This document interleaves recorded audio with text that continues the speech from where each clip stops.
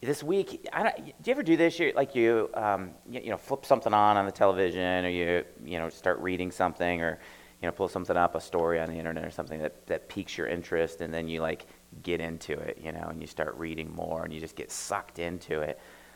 This week, I had that.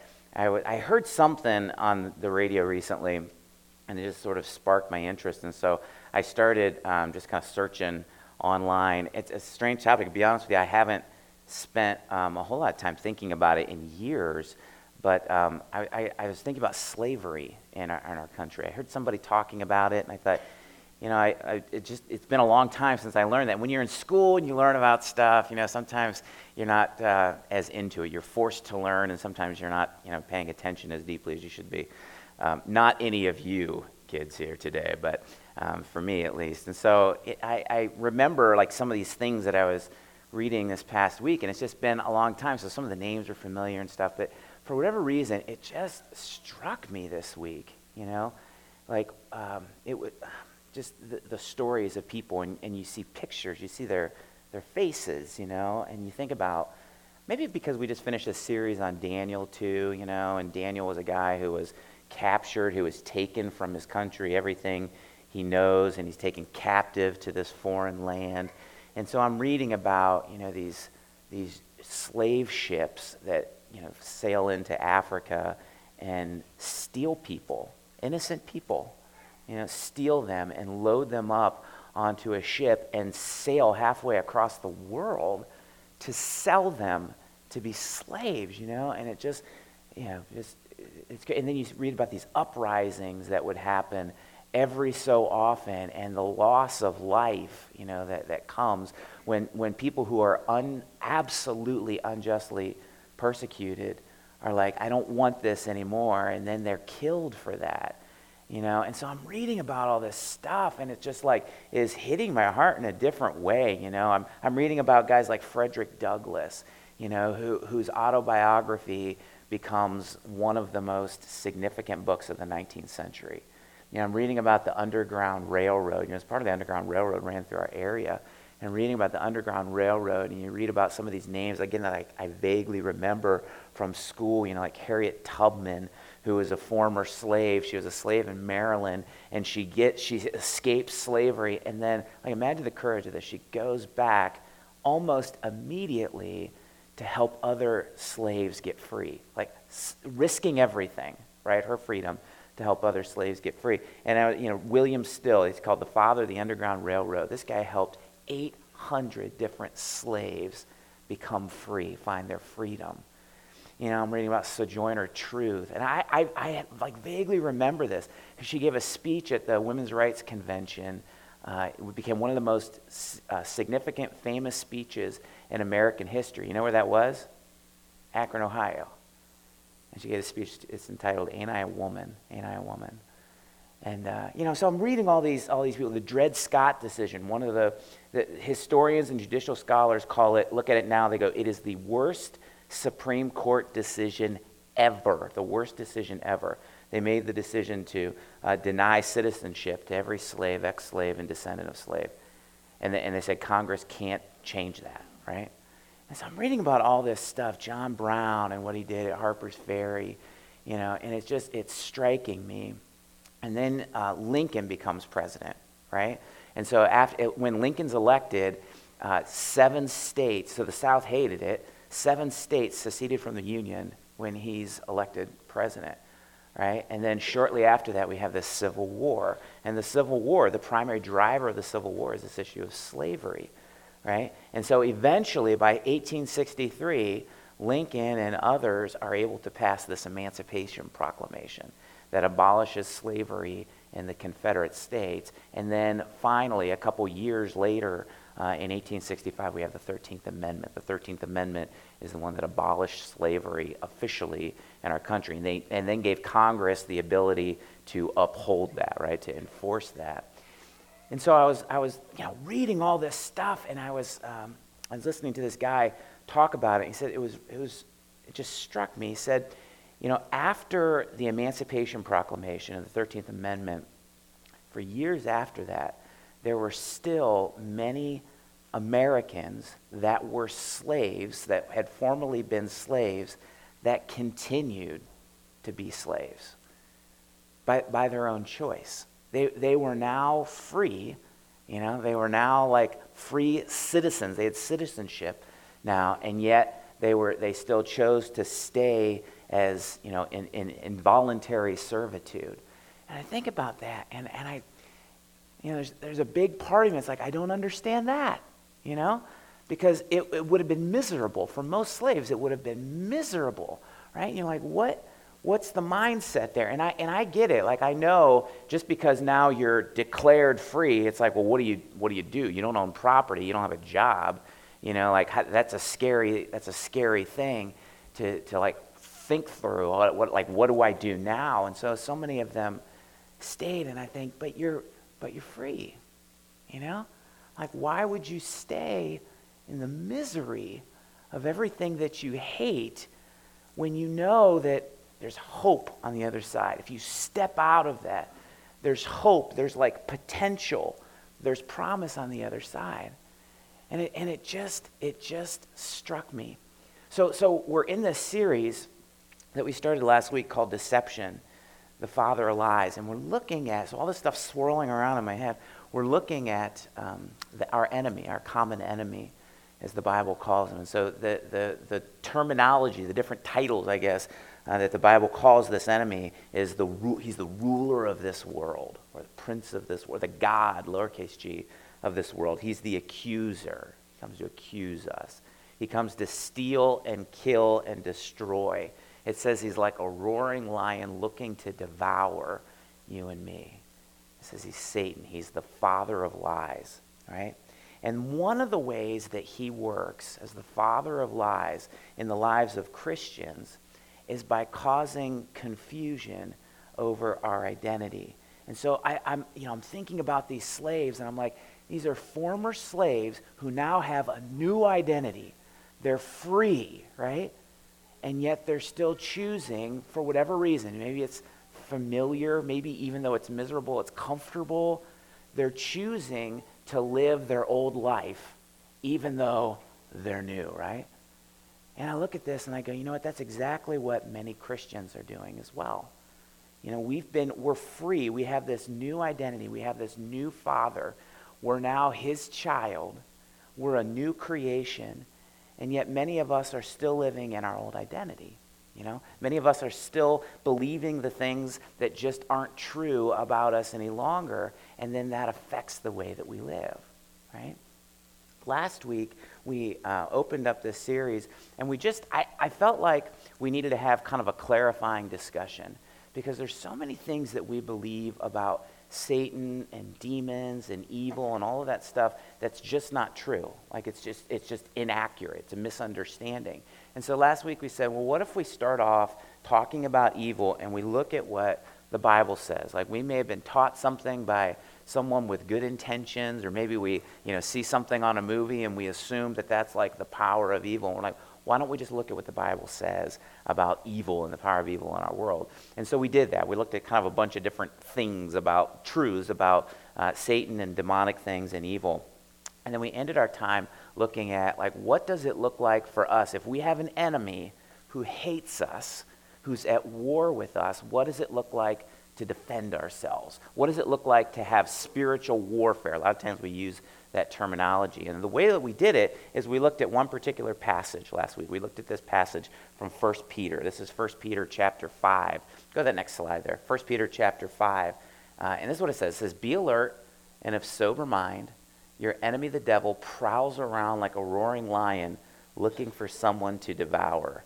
Resist him, standing firm in the faith. And last week we kind of just dug into that. And we said actually in the original language, these are flip-flopped. So it actually says be sober-minded first, and then it says be alert. And we talked about what that means. And we said what it really means is relax, right? Relax, be calm, be collected, be clear-minded, be thoughtful, but be on alert too, right? Be on your guard, keep watch. Why? Because there's an enemy. He's like a lion looking to devour you, but you can resist him. Even though he's a lion, you can resist him, right? And so you can be separate from him, And then we said, and then like this last part, standing firm in the faith, we said it's actually, what that means is we lean into Jesus, right? Like we lean into that relationship with him. We talk to him, we listen to him, we read about him, we love the things that he loves, we love the people that he loves. And we said that strangely enough, like when we think of, there's an enemy who's looking to devour me, who's looking to crush me, how do I defend myself? Like what do I do? This seems a little different. It seems passive, right? What do we do? Well, resist him and grab hold of Jesus, right? Resist him and hold firm in the faith. And when we do that, we're safe. We're secure, right? It's not, well, I'm going to go out and I'm going to expose evil and I'm going to, rebuke the devil and rebuke demons and pray and, a hedge of protection around. Just relax. Resist the devil and cling to Jesus. Like that's what spiritual warfare looks like for us. And so last week we kind of dug into that, and I wanted to take the time to say that again because this is like, as we go through each week of this series, this verse and the challenge for us in this verse is paramount for us to get. It's paramount for us to get. We don't want to have like this is the first time we've done a series. So if you're visiting today, like this isn't a normal kind of series. We don't talk about the devil and evil and demons all the time. It's the first time we've done a series like this. But this stuff is real, right? And so our job, our responsibility is cling to Jesus. The one thing that you get from this series, I hope that's it. Resist the devil and cling to Jesus.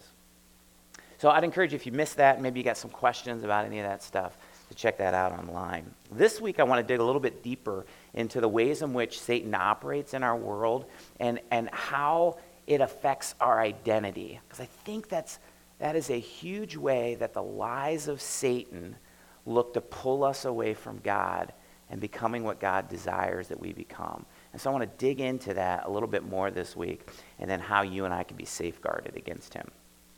Do you remember the game? You ever play the game, Two Truths and a Lie? You know this game? Yes, shake your heads. Yes, okay. So this is a fun game. So a lot of times you do it as like an icebreaker in a small group or something like that, and you go around, and each person has to say 3 things about themselves, 2 of which are true, and the third one is a lie. And then everybody else has to figure out which one's a lie, right? And so I thought maybe to get us moving a little bit this morning, not physically moving, but our brains moving, maybe we play this game. You want to play this game? Okay, well, let's do it. We'll just do a couple rounds. Ready? So these are about me only because we don't have time for to go around the room with all of this. So your job, your responsibility, is to figure out which one of these is the lie. Okay? Here we go. Here's the first one. My second toe is longer than my first toe. I'm not taking off my shoes right now. But I once had a mullet with blonde highlights. In high school, my friends and I once picked up roadkill and left it on a friend's porch just to mess with them. All these are equally ridiculous, right? Okay, so if you think it's A, raise your hand. That's a lie. Okay, a few of you. If you think it's B, raise your hand. A few of you. If you think it's C, raise your hand. All right. Well, the answer is B. I did have a mullet. I just didn't have blonde highlights in it. But I assure you, if I could grow a mullet today, I would have blonde highlights in it. Promise you. Don't ask me about these other 2. I'm not going to give you any more information. Here's the next one. I started shaving in 7th grade. It's pretty early, right?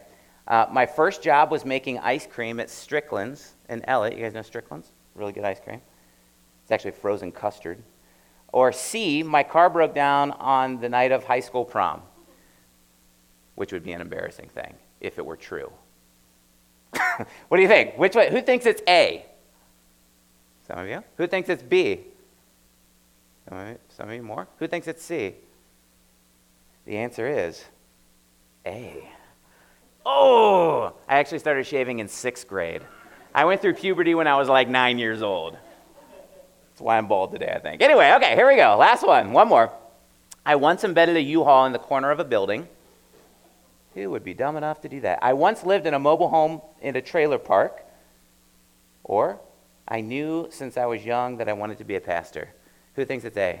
That's a lie. A couple of you. Who thinks it's B? A couple more of you. Who thinks it's C?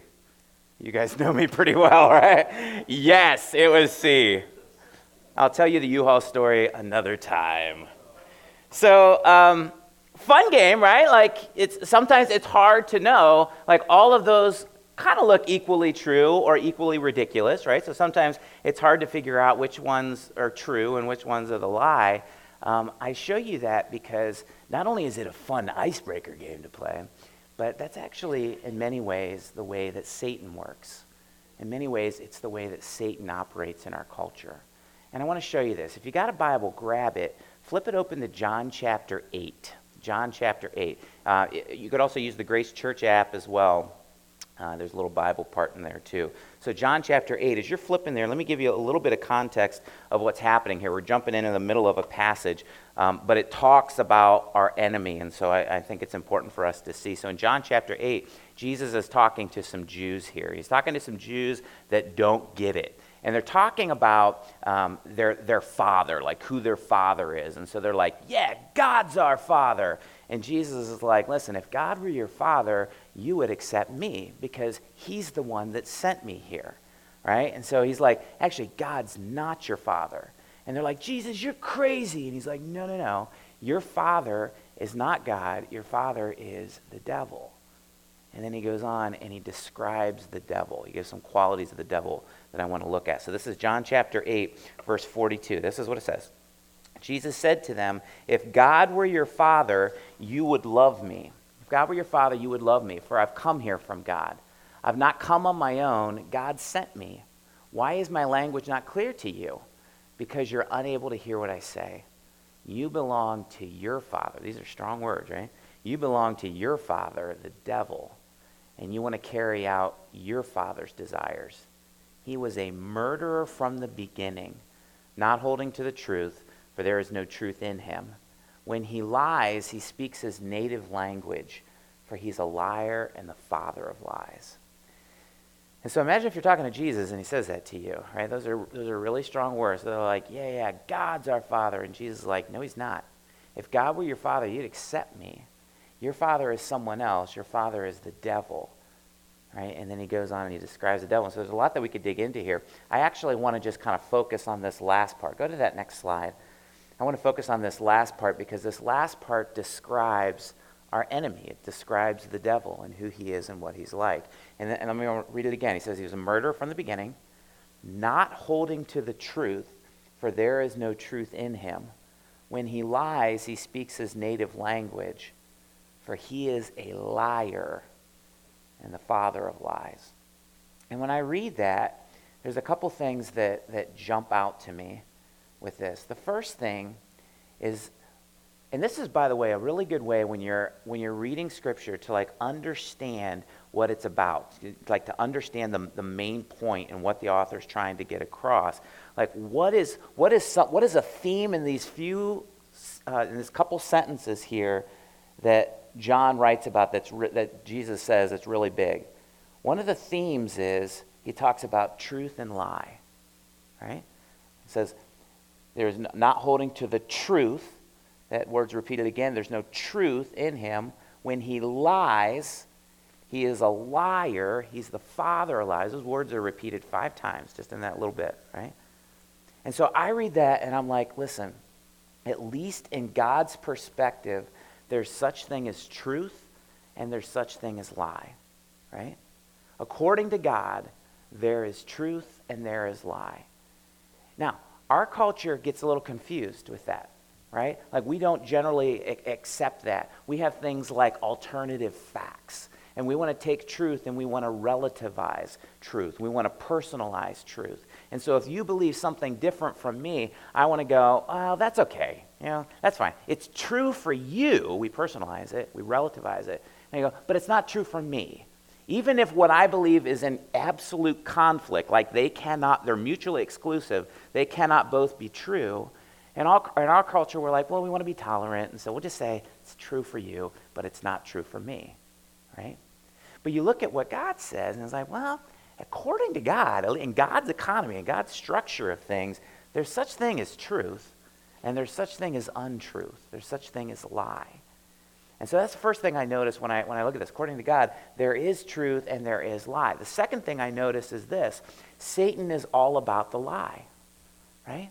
Satan is all about, according to God, Satan is all about lies and deception. That's who he is, right? It says that's his native language. Lying is his native language. Probably for most of us in this room, English is our native language. For him, lying is his native language. Deception is his MO. He is the originator of the untruth. Like, that's who he is. That's how he works. And that is incredibly important for us to get.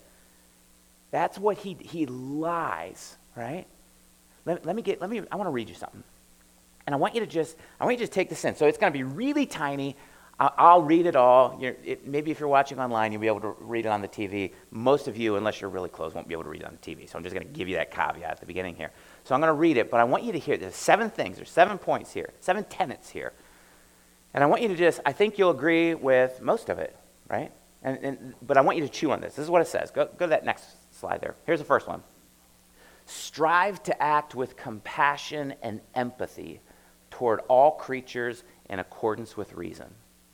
Strive to act with compassion and empathy toward all creatures in accordance with reason. That's number 1. Number 2, the struggle for justice is an ongoing and necessary pursuit that should prevail over laws and institutions.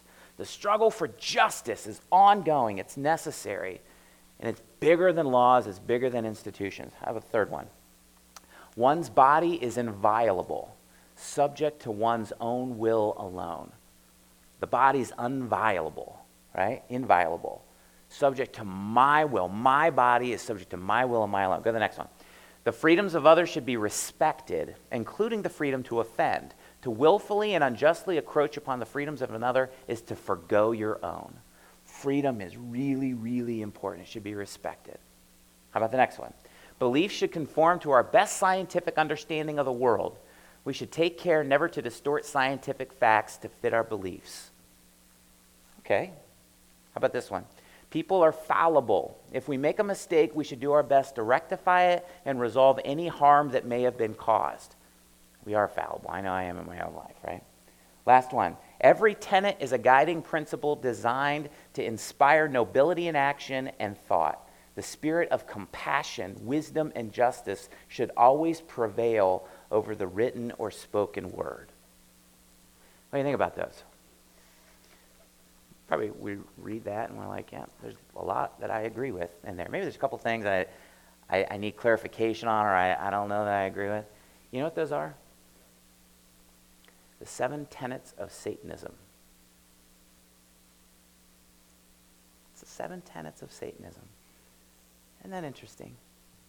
So we read that and we're like, I guess if I'm thinking of Satanism, I'm thinking about like worshiping Satan or worshiping demons or like sacrificing cats or something like that. Like that's what I think of when I think of the beliefs, the tenets of Satanism, right? This seems really different.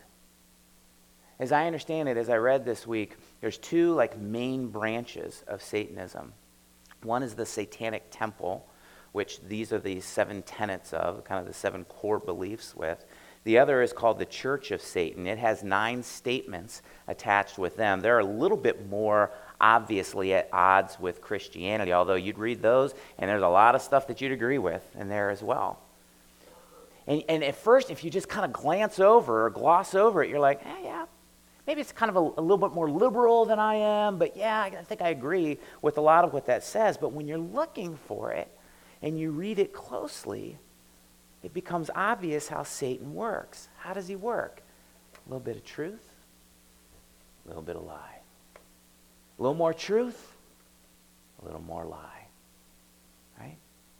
2 truths and a lie. Kind of like 2 truths and a lie. And so you read it and you're like, yeah, we should strive to act with compassion and empathy to creatures. I agree with that. I think that's true. I think there's a lot of truth in that. Then you go on, you're like, but only in accordance with reason. And what does that mean? Whose reason are we talking about? My reason? Your reason? God's reason? Satan's reason? Right? We go on and we're like, yeah, one's body is really important. It's inviolable. It is, maybe it's even sacred, right? Like God made our bodies, like they're really important to us. And then you go on and you're like, but I'm not sure that it should just be subject to my own will, right? Like, what about what God desires of my body? He's the one that made it, right? You go on and you're like, yeah, freedom should be respected. That is core to my value system. We should be free people. Freedom should be respected. And you go on and you're like, but wait a minute. We should feel free to offend others? Like, what about striving to live at peace with other people? What about trying not to hurt or offend them because I love them and I want them to see Jesus in me, right? You see how Satan works. All of these, by the way, are very much about absolute human freedom and not falling under any sort of standard or instruction that God gives us. And so you see, a little bit of truth, and they won't question the lie, right? A little more truth, and they won't question any other lies. It's how he works. And then little by little, there's this cumulative effect, right? Bit by bit over time, that sort of thing. Believe some truth, believe a little lie.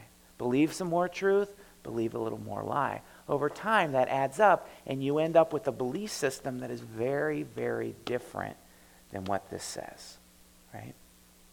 By the way, I should be clear with this. I said earlier that in the 7 tenets of Satanism and in the 9 statements of Satanism, it doesn't say anything about worshiping, neither of them say anything about worshiping Satan or demons themselves. I was having some conversations this week, and it was interesting that many Satanists actually don't even believe in a literal Satan. Many of it, some do, but many of them don't even believe that Satan is like a literal being. Some do, and they worship him, and they have like this strange infatuation. But either way, whether you are a Satanist who believes in Satan existing or you're not, either way, Satan wins, right? So he wins if, people have this strange infatuation with him and demonic things and the occult, and you're like summoning them and speaking to them and worshiping them. But he also wins if people just simply follow his lies, right? Because if we're following the lies of Satan, then we're not following the truths of God and Jesus Christ. I'm not sure if Satan cares if people believe in him, believe in his existence, as long as they're buying what he's selling, right? Which begs a question for us. So as we sit here today, it begs a question like, are we unknowingly listening to and following his lies? Are we unknowingly listening to and following the lies of the enemy? What do you think about that? I think about that question, and immediately I think, yes. Yes, we are. We all are, to some degree or another. At some points or another, we fall for his tricks. He deceives us, and it hurts us. And so many of the lies that we follow, the lies that we accept, have to do with our identity. Our identity, who we are, what makes me me. Follow my logic here. If Satan is a liar and a deceiver, and he's called the ruler of this world, or the prince of this world, or the god of this world, and you and I live in this world that he has significant influence of, what are ways of this world or lies of this world in regards to our identity? Like, what are things the world says, this is really core, this is the most important part of who you are? What are some of the lies of this world in regards to our identity? I think about that, and there's a bunch of things that just immediately jump out to me. What are lies of this world that say, this is what makes you valuable? This is what makes you, you. It's really important. First thing I think of is gender stuff and sexual identity stuff, right? Like, that is so huge in our culture. Are you male, female, non-binary, right? Neither. Are you straight? Are you lesbian? Are you gay? Are you bisexual? Are you transgender? Are you questioning? Like, what are you? And so our culture looks at those And they're like, for many people, this is the most important part of their identity. This is who I am, a gay man. I am a gay woman. I am a transgender. This is who I am. I figured it out. And of course, in our culture, it's very fluid, right? Like all of those things can change. Your gender and your sexuality is changeable. How about this? Look at our culture. What does our culture say? This is what makes you valuable. This is like core to your identity. How about this? You have to be beautiful. You have to be beautiful. Beauty is so important in our culture. It's interesting. There's actually studies that are done that show that people that are beautiful people get better jobs, better salaries, better seats on the airplane, right? Like when you're beautiful in our culture, you are something. You are really, really important. How about this? Fame, popularity. You're well known.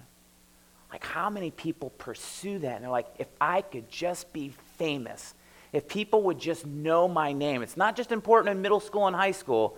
It's important all around, right? There's no such thing as bad press. How many Instagram followers do you have? Man, if people would just know who I am, then I'd be something. It's core to my identity. How about this one? Success. Man, if I could just be successful, then I'd be valuable, right? Like if people would, it doesn't matter what I'm successful with, but if I could just be successful, I would have the respect of people. I would be catered to. Maybe going along with that, wealth. Man, if I could be known as a rich man. Man, it doesn't matter how I got my money, but I would finally then be honored. I would be respected. I think, in my opinion, a great case in point with this, as you look at somebody like Kylie Jenner. Go to the next slide. You guys know who Kylie Jenner is? Some of you younger ones will. She is incredibly popular in our world today. So this is Bruce Jenner's daughter, right? One of his daughters. And connected with the Kardashians. There's all kinds of shows all over the tabloids and stuff like that. And so Kylie Jenner, you look at her, and she's someone who's beautiful, right? She's someone who's famous. She's someone who's successful. She's someone who's wealthy, right? And so I don't know if you saw this in the news recently. She tweeted that she doesn't use Snapchat anymore. She's beyond Snapchat anymore. She doesn't use it. And so you have this gigantic company, Snapchat. It has this app. And as she sends out that tweet, the value in Snapchat's stock goes down by $1.3 billion. Because Kylie Jenner sent out a tweet. $1.3 billion, this has been all over the news, $1.3 billion because she's beautiful, she's famous, she's successful, and she's wealthy. I just read on Friday that Snapchat just laid off 120 engineers. Engineers with families, supporting their families, right? They just got laid off on Friday because Kylie Jenner sent out a tweet that she doesn't use Snapchat. That's what's valuable in our culture. That's what's esteemed in our culture. Let me give you a couple more, 3 more. How about this one? Highly talented. Highly talented people have respect and honor. Even if you are a despicable person and the rest of your life is in shambles, if you've got talent, you are something. You have a lot of value. How many people chase that as their identity? You read about different musicians or professional sport, particularly sports athletes, that by the time they're 30 years old, they're done, right? And then they're like, I don't even know who I am. All I was basketball. All I was football. That's my identity. I was an athlete. That's my identity. How about this one? Education. Highly educated people are more important. If you have a Dr. before your name, you are a significant person. You're one of the smart ones. And if you can't excel in our structured educational system, well then, bless your heart, you're just not smart, right? That's what our culture says. Can I give you one more that maybe will make some of you uncomfortable? I don't know, or hit home. It does for me. How about this one? My identity is all wrapped up in being the best dad possible. I'm going to be the best dad that I could possibly, that is the most important thing. My prevailing identity is to be a great dad. And the best way possible for me to be a great dad is to give my kids every possible experience that they could have in childhood. And so I spend all of my time carting my kids around to basketball practice, to band practice, to travel baseball, to piano lessons, to performance art lessons, to gymnastics, to choir, to in the summertime when the kids aren't in school and they have a little more time, I'm going to send them to 7 different summer camps. Yeah! Like, that's how I'm going to be the best parent possible. They're going to have stuff to do. They're going to be gone every night of the week. It's going to be amazing for them. Come on. Right? Like, where does that come from? See, all of these are important parts of our identity, right?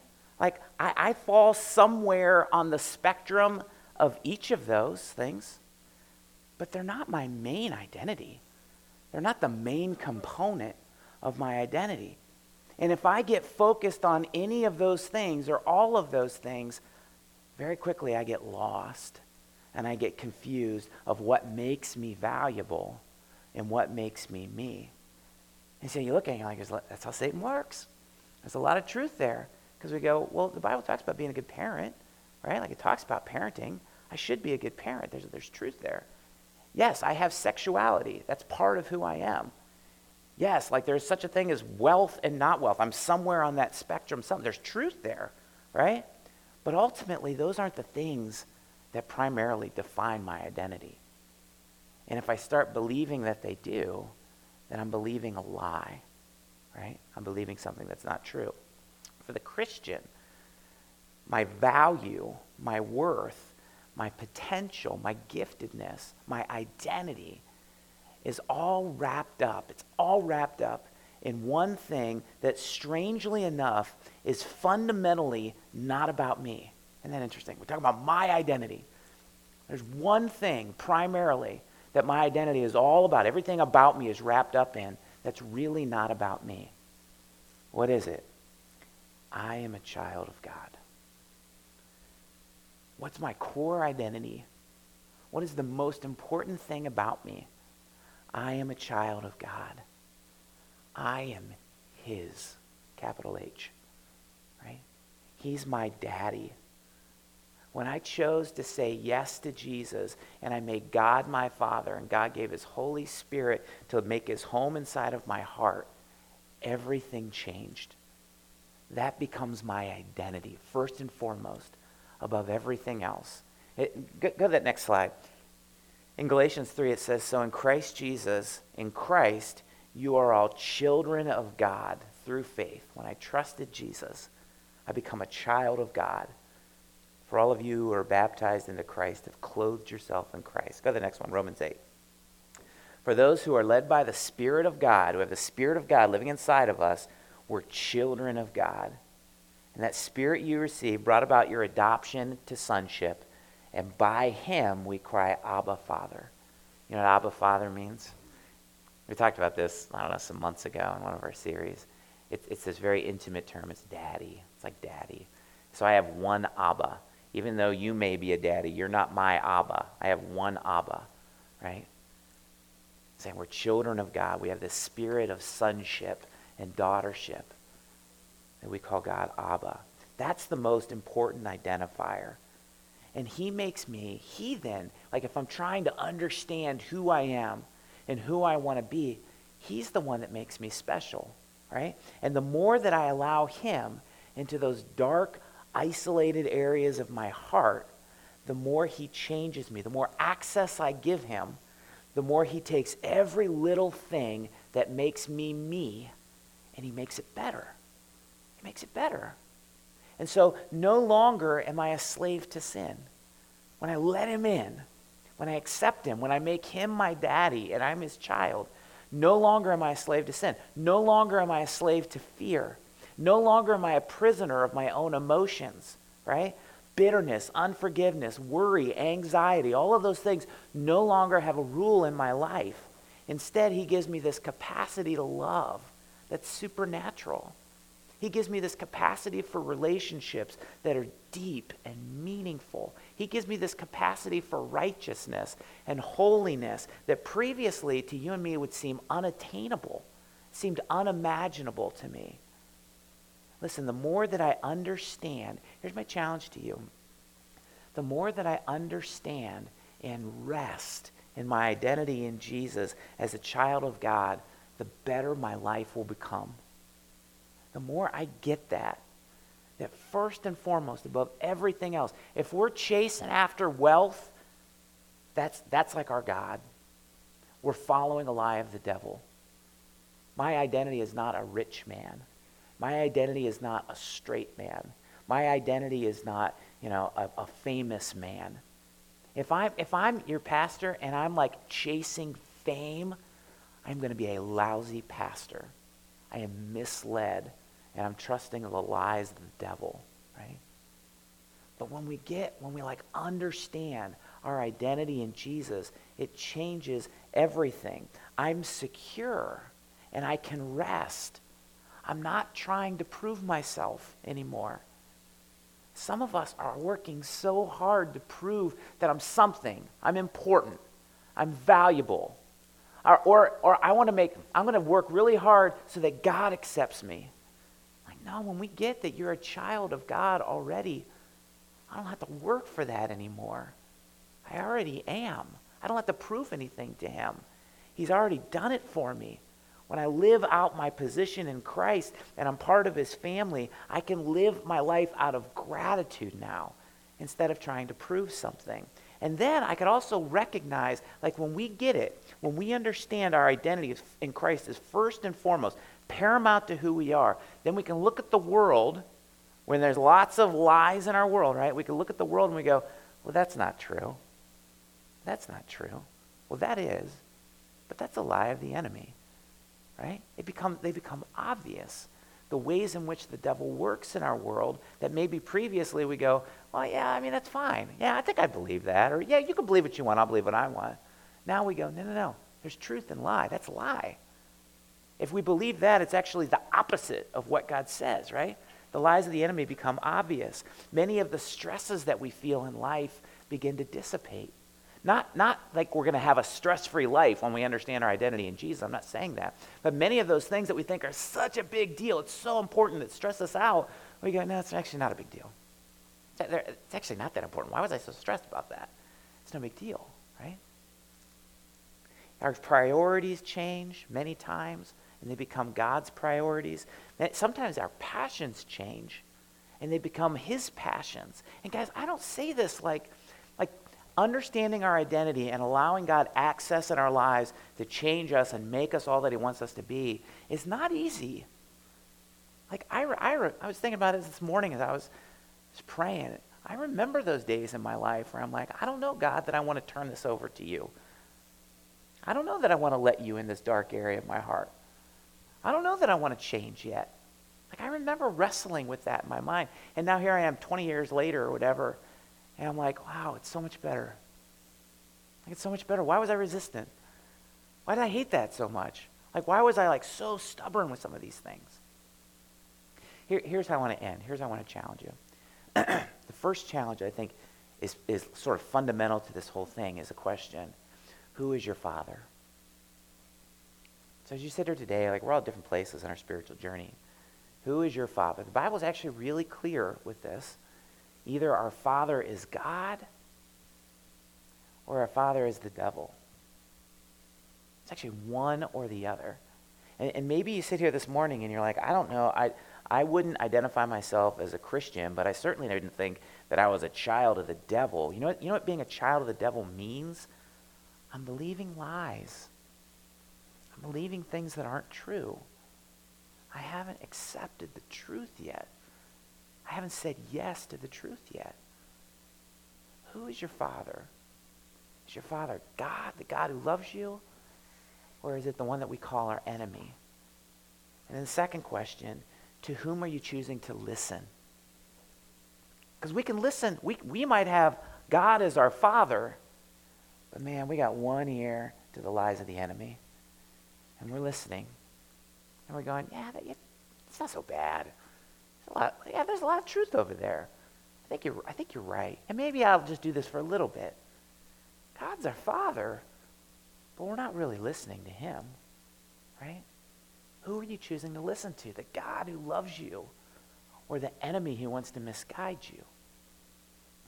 When I started, I told you, I've just been, like, for whatever reason, thinking about, slavery and all of that this week, and it's just, like, crushed my heart. And I was reading, somebody actually forwarded me this excerpt from a book. It's about a guy named Edwin Thomas. Edwin Thomas was a guy who lived right at that same time in the mid-1800s, and he was one of the premier Shakespearean actors of his time.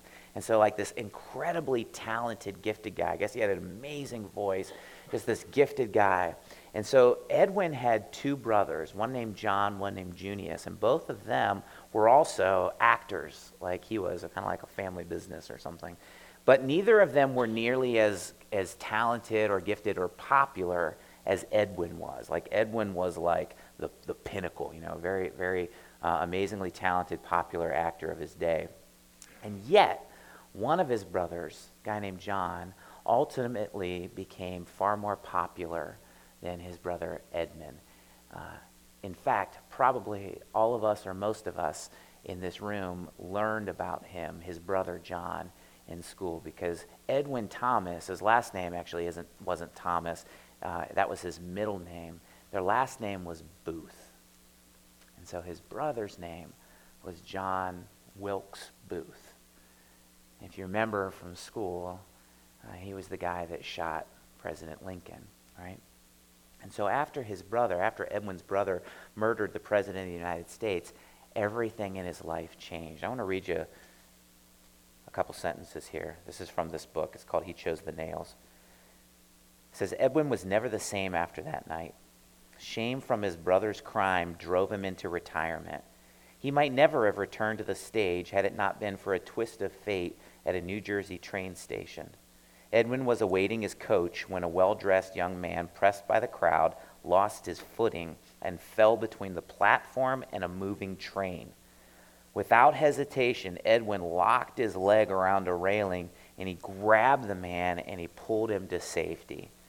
After the sighs of relief, the young man recognized the famous Edwin Booth.